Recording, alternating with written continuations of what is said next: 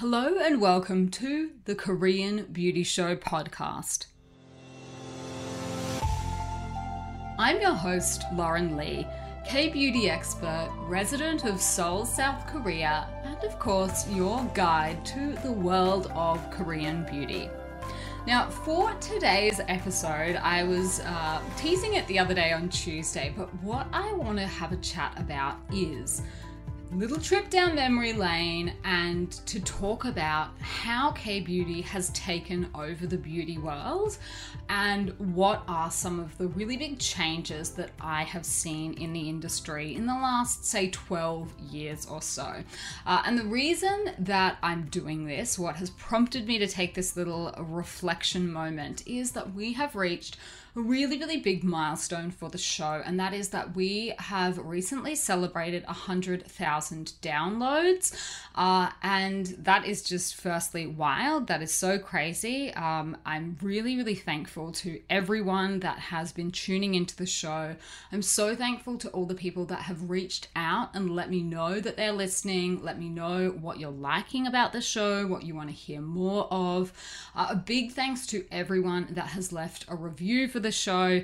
It's been so nice to read your feedback and to just hear about what it actually is that has got you listening in the first place, how you came to K-beauty. There are just so many really cool stories, so many people listening from all over the world, and it's just wild. It's so crazy, and that has very little to do with me, I am sure, and far more to do with the fact that K-beauty is so popular, and you know, it really has taken over the beauty world. It has set a new standard. I don't think at this point that any country, certainly in the last 10 years, has had a greater impact on beauty than Korea. And that's not just in terms of the products and the brands that we're using, but in the way that we as a collective, as the globe, people from all around the world think about the practice of skincare. And you know, it is crazy. So I guess maybe if you haven't listened all the way back to our earlier episodes, and I don't blame you for that, we're now well into the hundreds. So that is a lot of content to get through. And I won't lie, the earlier episodes, when I listen back to them now, I find them a little bit cringy. My style of podcasting has changed over the last couple of years. I would like to think that I have gotten a little better. You'll have to let me know. But the earlier episodes were a very long time ago. But I did run through how I sort of came to K-beauty in the first place. And, you know, some of the things that attracted me to Korean beauty. But I thought what I would do is take a little trip down memory lane and really go through the origins of Korean beauty as it sort of became introduced overseas, how it has changed, how the focus has changed, how the products have changed, the influence that Korean beauty has had on Western beauty products. I think I'm going to split this into 2 episodes just because there really is so much to say on this topic. But certainly I landed in Korea for the very first time in my life in 2011. I did a student exchange here for just 4 months, not a very long time at all. And I went to Yonsei University, which is one of the big universities here in Korea. It is known as one of the SKY universities, which stands for Seoul National University, Korea University, and Yonsei, SKY. And, you know, people here will tell you that that broadly translates to the Ivy League in the States. Certainly in terms of the prestige, how hard the unis are to get into, I think that's probably about right. But I came over here as an exchange student. I was doing the very last semester of my uni degree here. And the reason that I ended up coming to Korea in the first place was very much by chance and not by choice. So the story basically goes that I really wanted to go to the University of Hong Kong. And because I'd already done another student exchange throughout my degree, my university told me I couldn't go to Hong Kong because it was too popular. There was only 2 places available and they wanted to give it to someone that hadn't ever been on exchange before. So they pretty much told me you need to choose somewhere else or just sit this one out. And I knew nothing about Korea. I knew I didn't want to go to Europe though, because having lived in Italy before, when I did a year of high school in Italy, and I knew that, with the time difference and everything going from Europe to Australia, that it just wasn't something I really wanted to do for 4 months. Having already done it before, I wanted to stay in Asia because it was just a little bit closer and easier to manage the time differences. And I had a boyfriend back in Australia at the time, so I didn't want to be too far away, too uncontactable. So I ended up signing up to go to this university in Korea. I knew nothing about Korea, literally nothing. My only sort of doorway window to Korea was a friend that I had made on my previous exchange, and she happened to be Korean, and she happened to be back in Korea temporarily doing her master's degree. So I thought, right, I'll go there. That way I will know at least one other person in the country and we can hang out together. So off I went, and that is sort of how my journey unfolded. And when I got there, there was obviously an entire world, an entire country, culture, and place that I just had no concept about. And one of the things that really grabbed my attention was this absolutely burgeoning world of Korean beauty products. Even back then in 2011, it was just on another level. Like, the sheer amount of stores, the sheer amount of products was just mind-blowing. And the approach that Koreans were taking to branding, to product design, to packaging design, to what they were putting into the products was very, very, very different even back then. And as a foreigner that had sort of no reference point, no idea about any of it, I was really, really blown away by what they were doing over there. And that is how I got into K-Beauty in the first place. So back in those days, the branding of all of the brands, the heritage brands, I guess you could say, was very distinct in a way that I think these days it is maybe not as distinct. And some of the examples that I can give you are brands like Etude, which back in the day was called Etude House. Now, every brand had a really, really distinct theme, and they really teamed with the theme when it came to the products, the product names, and even the design of the stores. So Etude House had this princess theme, and basically everything was done up really over the top to look like something almost out of, like, I don't know, Cinderella's castle or something like that, with all little bows and frills and things. That was the brand concept, and everything that they put out, the entire way that the store was done up with, was like white on the outside, and then like pink puffs and pastels and lots of whimsical and really just, princessy themed, for want of a better word, stuff. That was what they were really leaning into. Skin Food, I think, probably has stayed the most consistent in terms of their brand identity. Back in the day, they were, really trying to lean into that. All of the ingredients that you can cook with in your kitchen, you can have in your beauty products. So they had lines like salmon. The salmon eye cream was really, really big. They had a gold caviar line that was really popular. They had a honey line. I think they were one of the first brands to really hit it out of the ballpark with their honey line. And they had these little honey pots. Everything was in like little honey pots, and the spatulas and things like that were all teamed with the theme. And the stores were very much set up almost like you were going to a grocery store to pick up your fresh fruit and veggies. That was kind of the way the stores were set up. I'm trying to think, who else was there back then? The Face Shop was really big. Nature Republic was really big. Nature Republic is a brand that is not doing as well, particularly overseas these days. I think Nature Republic, Innisfree, they all really, really leaned into the green credentials. So that was an entire branding thing for them that, in the case of Innisfree, that everything came from Jeju Island. But the stores themselves were done up to look like like either a forest or a rainforest or something like that, with everything being very, very green. And this was before clean beauty and green beauty was a trend that brands were really hopping onto. The other brand that did really, really well in those days, certainly among like the younger crowd, I'm talking like teenagers, was Tony Moly. And Tony Moly has its origins as a packaging company. So they were actually a packaging manufacturer that made the product packaging for other brands. They realized that there was a market for these really cute, kitschy products. And so they put out their own line of, say, skincare. And back in the day, there used to be these little hand creams that came in like peaches that you would open up. They had a product called Tomatox, which was literally in a tomato, and it was like this white wash-off mask in a tomato that contained tomato extracts. All really cute things like that. But every brand had a really strong branding identity, and you knew what you were going to get when you went there. And of course, K-Beauty was very much fringe and niche overseas. It was not something that mainstream people were talking about. It was not something that people had heard of.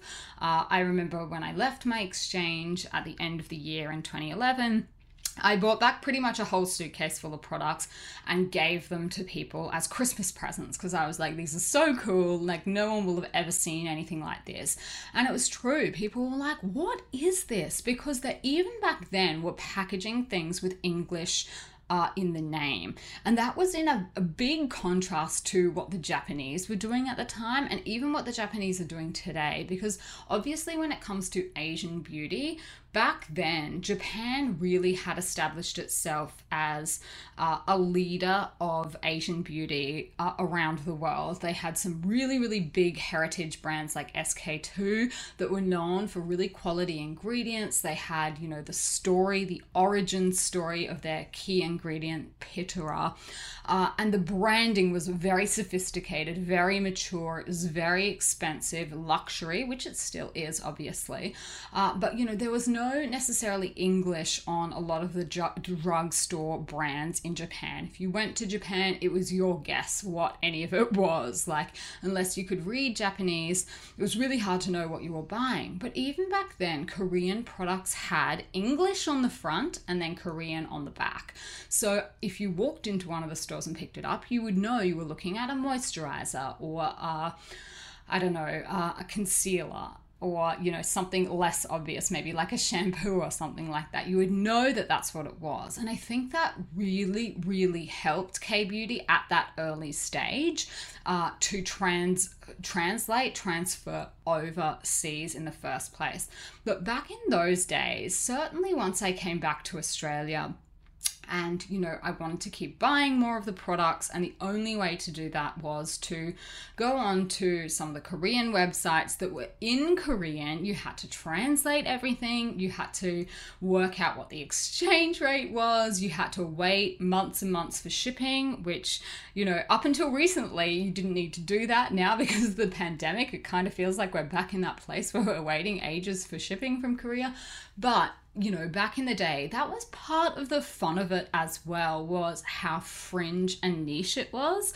You know, not everyone was into it, and certainly not everyone was into, you know, translating new products. But there was forums and groups and things like that online where we would talk about this kind of stuff. We would discover new brands and products that nobody had heard of. There were a lot of really popular blogs back in the day where people would discuss their new discoveries, you know, and brands were not targeting foreigners. They weren't targeting bloggers in the way they are today. And I think that gave it its own really unique flavor. And it meant that a lot of really different stuff was being discovered. And I'm going to go into that a little bit next week, in next week's the second half of the thing. That, you know, the fact that so many brands are now directly targeting foreigners in particular, they're directly targeting bloggers, influencers, TikTokers, all of this. It's really, really changed the K-beauty landscape. And one of the things that it has taken away is this process of discovering new niche stuff, because particularly among the English-speaking influencers, it tends to be the same products, and they're not necessarily even products that are popular here or that are even being sold here some of the time. But, you know, that has really, really changed K-beauty, and I'm going to go into some of that. But back in those days, it really was quite kitsch and cutesy. I think a lot of people's early impressions, if they had come across K-beauty at that early stage, you know, with the macaron lip balms, there was the tangerine hand creams, there was the, you know, sheet masks shaped in, you know, ice creams and things like that. People would have thought cute and kitschy, and I think that actually probably put off some people as well, that they just thought, this is a little bit junky and a little bit rubbish. You know, it looks cute, but I don't want to put it in on my face. And that started changing probably about 7 years ago, I would say, around that time. And there came to be a shift from the really kitschy and cute things, you know, which although they do definitely still exist, I think the first big shift that I noticed was over to natural K-beauty, natural beauty as people were calling it. This was like the cruelty-free era. And what went hand in hand with this was things like minimalist packaging, minimalist ingredients, brands doing the call out, the free from, you know, we're free from 6 things, we're free from 10 ingredients that they had pinpointed as, you know, apparently harmful. Cruelty-free certification began to pop up, and brands were talking about that. And, you know, they were promising everything from toxic-free skincare to the EcoCert approval, the EWG certification, and even some brands were moving towards doing vegan certification. But what had originally skyrocketed K-beauty to fame, this really unique packaging and the kitsch angle, that emphasis did start to shift. And I think the new era was more of a natural focus. And, you know, I think one of the things was that, you know, the K-beauty industry in general was maturing a little bit, obviously. But I think a lot of the things that were driving the change was also consumers. Obviously, the era of clean beauty has impacted all brands everywhere. K-beauty was definitely not immune to that. But the focus really then did shift from outside and what looked cute to what the inside, and the fact that it's what's on the inside that counts. Now, K-beauty had always been, even at that point, I think, on the cutting edge of beauty for a long time. People used to say back in the day, oh, K-beauty's 12 years ahead of the game compared to Western beauty. There were certainly so many more companies on the ground here doing things, spending money on R&D, doing new things that weren't being done in the West. So I have no doubt that a lot of those predictions were true, that Korean companies really were doing things quite differently. And, you know, I think part of that had to do with Korean culture, the fact that Koreans are always after the newest. They love a trend, whether it's cosmetics, food, anything. Koreans love to be on top of the trends. The trends change really, really quickly. There's a book that gets published here called Trend Korea every year, and I love reading that. It's like this thick tome of all of the things that are trending in Korea. You know, some of the recent ones have been untacked, for example, they're calling it the untacked shide, which is like the untacked generation. Everything from the skincare, from the food delivery, all of these kind of services that you can now do untacked. That's one of the latest ones. But Koreans in general, they love a trend. They are extremely active online and on social media. And K-beauty companies were one of the really first ones, I think, to really get onto that as well. to directly engage with their consumers, to seek the feedback and find out what they really want. Until really recently, that was just not the way that Western companies approached dealing with customers. It was very much, this is the product we have made for you, and we are now selling it at your local supermarket or your local beauty store or wherever. And, you know, there wasn't as much of a drive to find out what people actually wanted. It was more the companies creating and putting products out there, and then, you know, that was what was available pretty much. And there was none of the same innovation going on. So I think that is another thing that really managed to catapult K-beauty into the stratosphere, also among foreigners as well, because they saw that brands were having a conversation with their customers and that they were actually implementing the things that people were saying. If they didn't like a packaging element, they would change that. If they said, well, we want a product that has a higher percentage of this active ingredient in it, then they would tailor their new releases to that. And I think, you know, the corollary of that, what we're seeing now, and one of the downsides, I think I will go into in more detail in next week's episodes, but I think we're really seeing how that plays out on the other side when becomes the company's main focus. But it did go through a point probably 5 to 7 years ago where that was something that was really, really having K-beauty companies stand out. Their really direct marketing approach, communicating with their customers through Instagram, Facebook, email. Some brands would change the name of products if people were like, you can't call a product like that if you want to, you know, sell it in the States.